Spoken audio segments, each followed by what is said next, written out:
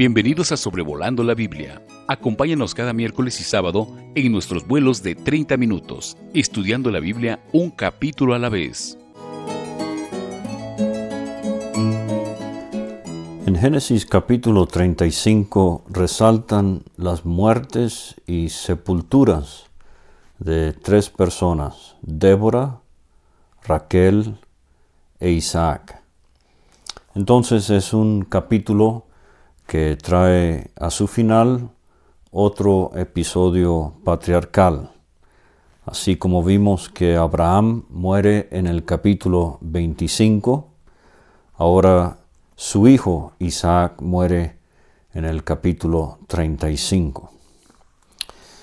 Ahora, en cuanto a este capítulo, vimos en el episodio anterior que en las afueras de Siquem, con el relato de Hamor, el padre, y Siquem, su hijo, y la destrucción de ellos por el horrendo episodio con Dina, es un capítulo en el que brilla la ausencia de todo nombre o título de Dios.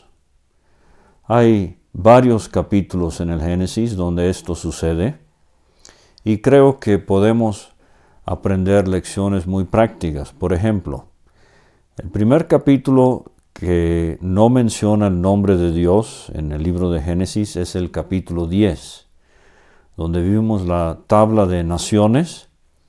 Y desafortunadamente la lección que vemos allí es que saliendo del arca, la tierra se pobló con todas estas naciones que no aprendieron su lección y vivían de una forma pagana, adorando sus dioses y dejando fuera al único Dios verdadero. En cierta manera, el mundo en que vivimos en el 2021 se está asemejando mucho a Génesis 10. Muchas naciones, pero menos y menos creencia en el Dios del cielo. Entonces el capítulo 34, como he mencionado, no menciona en lo absoluto a Dios. Y vimos que fue un episodio bastante negro, un punto bastante bajo en la experiencia de Jacob y la naciente nación de Israel. ¿Cómo incluir a Dios en un episodio tan feo? Le invito a que escuche otra vez el capítulo 34. Pero el siguiente capítulo es otro que no menciona a Dios. Génesis 36, donde vamos a ver la descendencia de Esaú. Y si es verdad que la línea roja de la Biblia pasa por medio de Jacob, no así Esaú. Y sus descendientes, como veremos en el capítulo 36, también vivían sin Dios. Otro capítulo que quizás llame la atención por su ausencia del nombre de Dios o de cualquiera de sus títulos es el capítulo 37. Es donde comenzamos a estudiar la vida de José, el cuarto patriarca que nos interesa en esta línea: Abraham, Isaac, Jacob y ahora José. Pero es en el capítulo 37 donde vemos el odio y la envidia de sus hermanos para con José. ¿Y cómo podemos incluir a Dios cuando hay tanto odio, tanta saña, tanto deseo de destruir a un hermano? Entonces, aprendemos en el libro de Proverbios que Dios odia al que siembra disensión entre sus hermanos. Nunca piense que alguien que está tratando de destruir la reputación de otro creyente, que lo esté haciendo porque sea la voluntad de Dios. No tiene absolutamente nada de Dios tal cosa. es un homicida espiritual el que hace eso. Y finalmente el capítulo 47. Es un capítulo maravilloso en donde Jacob llega por dirección divina a Egipto y le es dado por Faraón el privilegio de vivir aparte en un lugar que se llama Gosén, pero el nombre de Dios no se menciona en el capítulo 47, pero vemos a Dios detrás del escenario en su soberanía y providencia, actuando y dirigiendo, controlando los eventos del capítulo 47. En esa manera, el capítulo 47 se parece mucho al libro de Esther. Quizás usted ya sabe que el libro de Esther se caracteriza por ser el único libro en la Biblia que no tiene ninguna mención ni alusión al nombre de Dios. Pero ¿qué libro? La soberanía de Dios, la providencia de Dios brilla en ese libro, aunque invisiblemente. Entonces, el capítulo 34 de Génesis, volviendo a nuestro tema, lo voy a dividir en 4 partes y vamos a ver primeramente del versículo 1 al versículo 15 el regreso de Jacob a Betel. Y en los versículos 16 a 21 vamos a ver la muerte de Raquel. Y versículos 22 a 26 se enumeran los hijos varones de Jacob. Y finalmente, versículos 27 a 29, la muerte de Isaac. Ahora entonces, en la primera sección del 1 al 15, el regreso de Jacob a Betel, esto se da por exhortación divina. Dice el versículo 1, dijo Dios a Jacob, levántate y sube a Betel y quédate allí y haz allí un altar al Dios que te apareció cuando huías de tu hermano Esaú.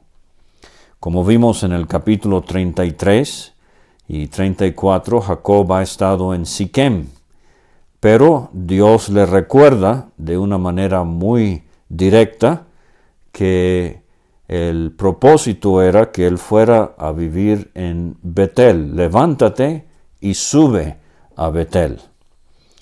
Ahora, Jacob se va a mover, pero por indicación divina. Hemos visto ya en el libro de Génesis lo importante que esto es, y es una lección muy práctica para nosotros en nuestros tiempos muy modernos. Si tenemos duda, no hacerlo. Movernos cuando hay clara dirección de parte de Dios. Entonces es una de las ocasiones. Vamos a ver que quedan otras en la vida de Jacob. Dijo Dios a Jacob, levántate. Esta palabra en el hebreo implica urgencia. Y sube. Cuando subimos se necesita esfuerzo especial.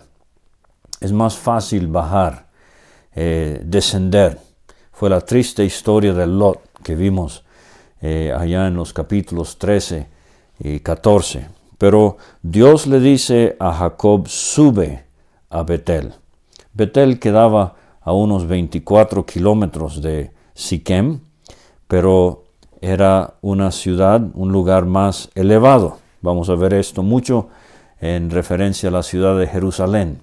Entonces, cuando subimos, expresamos ejercicio espiritual, esfuerzo para obedecer a Dios. Y dice Dios, quédate allí, haz allí tu habitación y haz allí un altar. Ahora esta es la primera vez donde el altar es construido también por exhortación divina. Los otros altares que vimos en las vidas de Abraham, de Isaac y de Jacob son altares espontáneamente expresando su devoción a Dios, su adoración. Pero aquí Dios le instruye a Jacob, haz allí un altar al Dios que te apareció cuando huías de tu hermano Esaú. Si el nombre de Dios no aparece en el capítulo 34, aparece unas 20 veces en este capítulo. Ahora, lo que tenemos aquí es un evento que sucede unos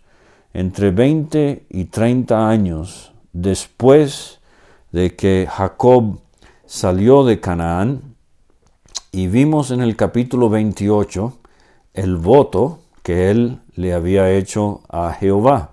Y lo voy a leer muy brevemente, rápidamente, para recordarnos. Dice el 28, versículo 20, hizo Jacob voto diciendo, si fuere Dios conmigo y me guardare en este viaje en que voy, y me diere pan para comer y vestido para vestir, y si volviere en paz a casa de mi padre, Jehová será mi Dios, y esta piedra que he puesto por señal será casa de Dios, y de todo lo que me dieres el diezmo apartaré para ti. Entonces, Jacob había hecho un voto y han pasado casi 3 décadas y no ha cumplido con ese voto que ha hecho. Entonces, esto a veces sucede en nuestras vidas. ¿Será posible que le hemos hecho al Señor ciertas promesas, que tenemos cierto ejercicio, habíamos hecho algún propósito de corazón, pero por alguna razón u otra no la hemos cumplido? Bueno, así como Dios exhorta a Jacob, Él también quiere que nosotros cumplamos con lo que nos hemos propuesto. Entonces dice el versículo 2, Jacob dijo a su familia y a todos los que con él estaban, la familia crece, la nación nace, quitad los dioses ajenos que hay entre vosotros, y limpiaos y mudad vuestros vestidos. Ahora, Betel, como ya sabemos, significa casa de Dios. Dios no admite competencia. Él es celoso.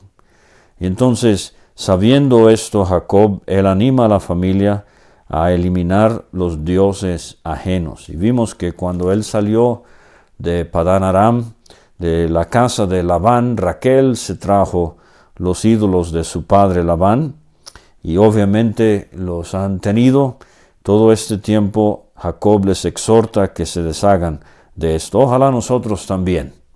No estoy hablando quizás de ídolos de palo o piedra, pero habrá algún club deportivo que idolatramos, o habrá algún grupo musical, alguien en la farándula que disfruta demasiada atención y lugar demasiado importante en nuestros corazones. Habrá en las asambleas que se congregan al nombre del Señor Jesucristo, personas que ponemos en pedestales. Dice Jacob, quitad los dioses ajenos que hay entre vosotros y limpiaos y mudad vuestros vestidos. Que Dios nos ayude a llegarnos a su casa, a la iglesia en nuestros días. No me refiero al edificio, sino a la congregación, a la asamblea, en una condición espiritual aceptable. Levantémonos y subamos a Betel, y haré allí altar al Dios que me respondió en el día de mi angustia, y ha estado conmigo en el camino en que he andado, dice Jacob. Bueno es poder mirar atrás y ver las escenas de la vida cuando fue obvio que Dios respondió en la angustia y que su presencia se ha hecho notoria. Entonces la respuesta es interesante. El versículo 4 dice, así dieron a Jacob todos los dioses ajenos que había en poder de ellos, y los zarcillos que estaban en sus orejas. No necesariamente aretes de adorno como conocemos el día de hoy, pero posiblemente estos eran zarcillos tipo amuletos, que no solamente veneraban sus estatuillas, sus terafines, pero también estos zarcillos eran símbolos de poder, de buena suerte quizás, de protección. Y Jacob los escondió debajo de una encina que estaba junto a Siquem. Entonces, el versículo 5 es más o menos como si fuera una respuesta a este preparativo espiritual que ha hecho su familia después de los horribles eventos del capítulo 34 y la amenaza de venganza. Dios interviene. Recuerde, Jacob representa la línea roja con sus hijos, no solamente ascendientes de la nación, pero de ellos descendería el Señor Jesucristo, en particularmente de Judá. Salieron y el terror de Dios estuvo sobre las ciudades que había en sus alrededores y no persiguieron a los hijos de Jacob. Entonces, bueno es contar con la presencia de Dios y a veces quizás de casa en casa, tocando puertas, visitando pueblos, viajando. Usted ha escuchado o conoce personalmente testimonios de cómo Dios ha intervenido en situaciones que pudiesen haber tenido un desenlace bastante diferente, pero se han cumplido las palabras de Mateo 28, dice el Señor Jesucristo: «He aquí estoy con vosotros todos los días hasta el fin». Entonces el versículo 6, llegó Jacob a Luz, que está en la tierra de Canaán. Este es Betel, él y todo el pueblo con él estaba. Y vemos entonces que crece el grupo patriarcal. Edificó allí un altar, obedece a Dios, y llamó el lugar El Betel. El Dios Betel, casa de Dios, el Dios de la casa de Dios, porque allí le había aparecido Dios cuando huía de su hermano. Hemos mencionado ya en estos estudios sobrevolando la Biblia que una cosa es la casa de Dios y apreciamos el privilegio de estar en la asamblea, de estar en comunión, de poder servir al Señor. Pero cuánto le tememos y cuánta reverencia le tenemos al Dios de la casa de Dios. Yo sospecho que seríamos mucho más puntuales, seríamos mucho más ordenados, tendríamos mucho más ejercicio, mostraríamos mucha más reverencia si de verdad conociéramos al Dios de la casa de Dios. Versículo 8 es interesante, triste a la vez. Aquí está la primera muerte y sepultura del capítulo.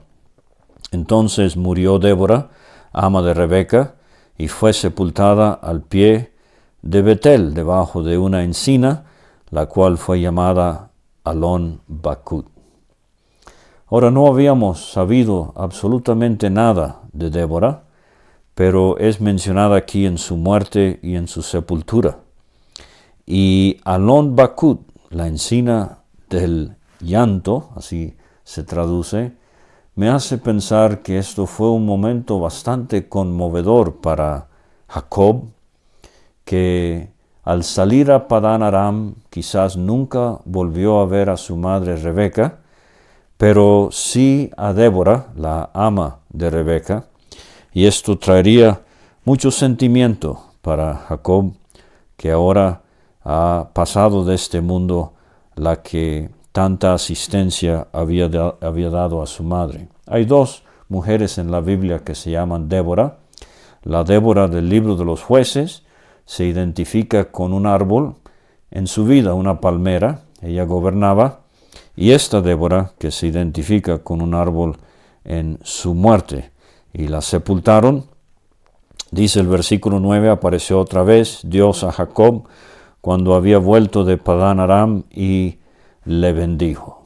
Qué bueno cuando leemos de Jacob y otra experiencia personal con Dios. Y yo quiero animarle a que tengamos mucha preocupación cuando pasan los días, quizás semanas, será posible meses, cuando no hemos tenido alguna experiencia significativa en nuestra comunión personal con el Señor. Por eso es tan necesario leer su palabra pasar tiempo en oración y en comunión con Él, y que Él nos hable. Oh Señor, que tú nos hables, haznos entender tu voz. A veces cantamos, y ojalá esto sea una experiencia repetitiva y constante en nuestras vidas. Le dijo Dios, tu nombre es Jacob. Hemos visto ya esto en el versículo 32, pero Dios le recuerda, tu nombre es Jacob, no se llamará más tu nombre Jacob, sino Israel. Y ya hemos mencionado diferentes personas en la Biblia que con un cambio de nombre hay obviamente lecciones espirituales. Simón, tu nombre será Pedro. Saulo, su nombre Pablo, etc. Entonces Israel, de engañador, suplantador, tramposo, Jacob, Dios le recuerda su nuevo nombre, figura de su nueva naturaleza, el que lucha victoriosamente con Dios. Entonces en Jacob tenemos una figura del hombre viejo, en Israel tenemos una figura del hombre nuevo, y esto tiene mucho significado espiritual, y lo vamos a ver más adelante en el Antiguo Testamento, particularmente en el libro de los Salmos. Tendremos que fijarnos bien por qué se refiere tanto Dios a Jacob, o por qué se habla tanto del Dios de Jacob. Pero eso es tema para otro día. También le dijo Dios, yo soy el Dios omnipotente, el Shaddai. Crece y multiplícate. Una nación y conjunto de naciones procederán de ti. Y ahora esta es una nota nueva en la experiencia de la revelación que recibe Jacob. Reyes saldrán de tus lomos. ¿Y cómo se cumplió esto? Lo vamos a ver en los libros de Samuel, Reyes y Crónicas, pero con gozo miramos adelante el día cuando de los lomos de Jacob saldrá el Rey de Reyes, el Señor de Señores, nuestro Señor Jesucristo. La tierra que he dado a Abraham y a Isaac la daré a ti, y a tu descendencia después de ti daré la tierra. Y se fue de él Dios del lugar en donde había hablado con él. Y Jacob reacciona, dice el versículo 14, erigió una señal en el lugar donde había hablado con él, una señal de piedra, y derramó sobre ella libación y echó sobre ella aceite. Vamos a ver más específicamente en el libro de Levítico. La libación es una ofrenda de tipo complemento, donde se derrama usualmente el vino, y generalmente nos habla de gratitud. Y llamó Jacob el nombre de aquel lugar donde Dios había hablado con él, Betel. Entonces queda firmemente establecido este lugar, ya no Luz, sino casa de Dios. Y esta señal de piedra nos hace pensar en lo permanente que Jacob va a recordar esta experiencia con Dios. Y de nuevo, si no lo he hecho ya, le invito a leer Génesis 28 y a escuchar la explicación de ese capítulo, Génesis 28 y 35, y las experiencias de Jacob en Betel tienen mucha enseñanza para nosotros hoy.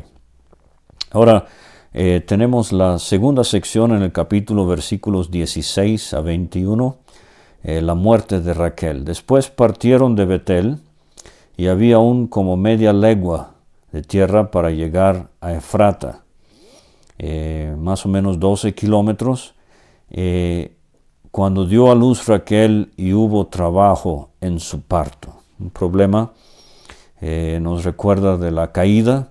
Con dolor darás a luz tus hijos, le dijo Dios a Eva, y entiendo que todavía en regiones africanas 1 de cada 200 madres que dan a luz mueren en el parto. Así fue con Raquel. Hubo trabajo en el parto, dice el 17, Le dijo la partera: no temas, también tendrás este hijo. Este sería su segundo y último hijo. Había nacido José, y Raquel le puso por nombre José porque con fe ella dijo: Dios añade. Y aquí está Dios cumpliendo. Él añade otro hijo.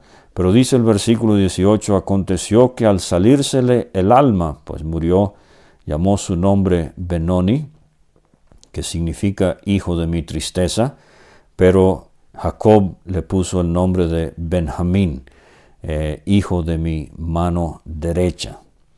Ahora, aquí está una de las descripciones de la muerte física del ser humano en la Biblia.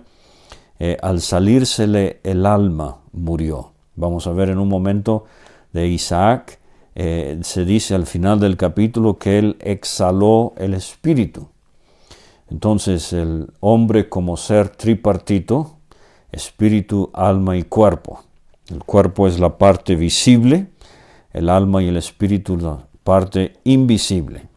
La muerte sucede cuando el alma y el espíritu conjuntamente a la misma vez salen del cuerpo. Santiago nos dice en su carta 2, versículo 26, que el cuerpo sin el espíritu está muerto. Ahora no hay regreso. Si usted me escucha y no es salvo, quiero decirle que pasamos por esta vida una sola vez. Raquel aquí se va a la eternidad. A veces he visto el versículo 18 como parecido a un aeropuerto, a una estación de tren, un puerto marítimo. Hay los que llegan, como Benjamín, pero hay los que se van, como Raquel. Ahora, el nombre Benoni, hijo de mi tristeza, y el nombre Benjamín, hijo de mi mano derecha, nos hacen pensar en el Señor Jesucristo, particularmente su muerte en la cruz, hijo de mi tristeza, su resurrección y exaltación a la diestra del Padre, el hijo de mi mano derecha. Le invito a que lea la epístola a los Hebreos, capítulo 1, capítulo 8, capítulo 10 y capítulo 12, y va a encontrar 4 versículos en donde se unen estos términos espiritualmente hablando. El Cristo que murió en la cruz es el Cristo que está sentado a la diestra del Padre. Entonces, Benjamín es el único de los hijos de Jacob que nace en Canaán, de hecho muy cerca a Belén, y vamos a ver, él es en ciertas maneras una figura muy hermosa de nuestro Señor Jesucristo. José fue el que vino de la tierra lejana, pero Benjamín fue el que nació en la tierra, así como nuestro Señor Jesucristo vino del cielo, la tierra lejana, pero nació en Belén, la casa del pan.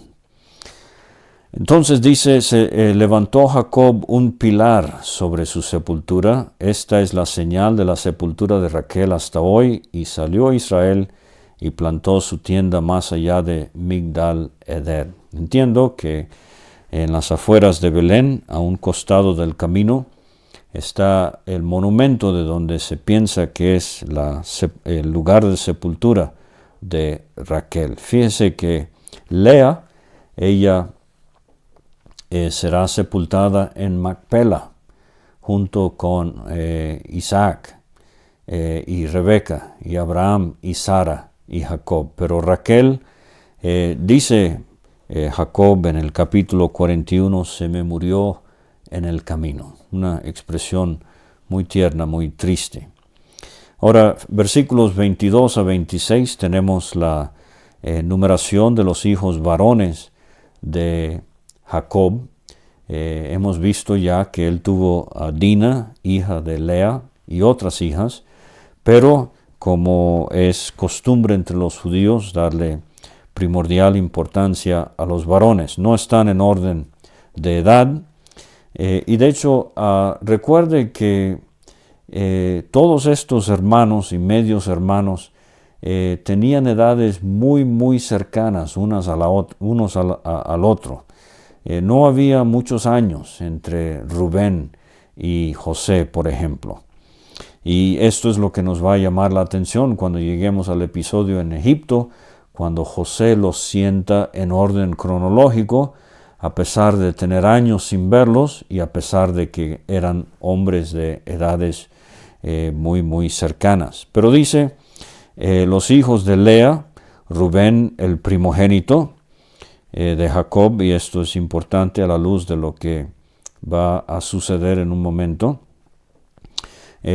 Simeón, Leví, Judá, Isaacar y Zabulón, 6 hijos de Lea, y entonces los hijos de Raquel, José y Benjamín, los hijos de Bila, la sierva de Raquel, Dan y Neftalí, y los hijos de Silpa, sierva de Lea, Gad y Aser. Estos fueron los hijos de Jacob que le nacieron en Padán Aram. Ahora, hay un episodio oscuro también en este capítulo, y está aquí en el versículo 22. Aconteció que cuando moraba Israel en aquella tierra, fue Rubén y durmió con Bila, la concubina de su padre. Un caso de incesto. Rubén quizás está pensando que Jacob ha perdido las riendas de la familia por lo que sucedió en el capítulo 34. Está pensando que quizás como primogénito ya él puede ir tomando ese lugar de privilegio, pero vamos a ver que él es descontado, le es quitada la primogenitura. Cuando lleguemos al capítulo 49, Jacob le reprocha esto a Rubén en sus palabras finales. Impetuoso como las aguas, no serás el principal. Ese lugar lo va a tomar José, como veremos. Pero finalmente el capítulo termina con la muerte de Isaac. Versículos 27 a 29. Vino Jacob a Isaac su padre a Mamre. Esto nos lleva al capítulo 13, donde habitaban Abraham e Isaac. Y fueron los días de Isaac 180 años.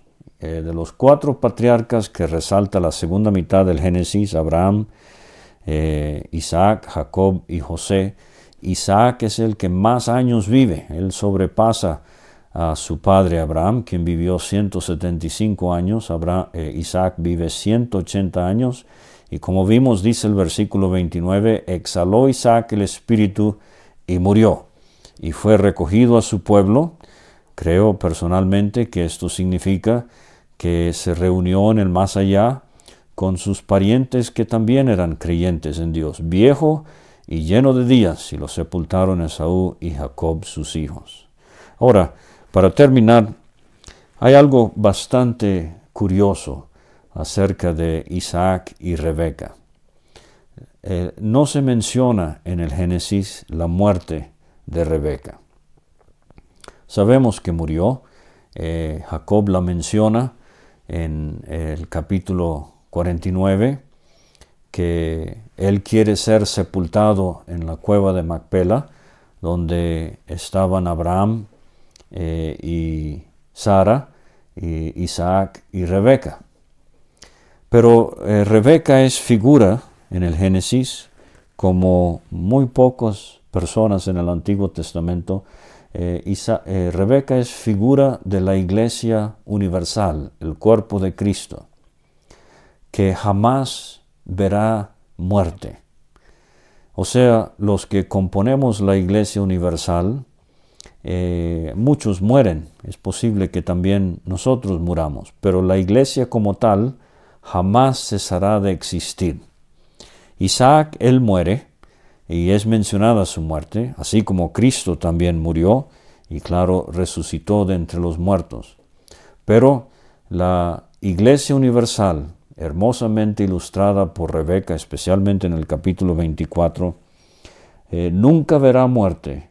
Las puertas del Hades no prevalecerán contra ella, enseñó el Señor Jesucristo acerca de su iglesia, de la cual somos parte nosotros. Muchas gracias por escuchar y nos vemos el siguiente episodio en el capítulo 36. Gracias por escuchar este estudio. Escríbenos a sobrevolandolabiblia@gmail.com. Visita nuestra página www.graciamasgracia.com. Hasta la próxima.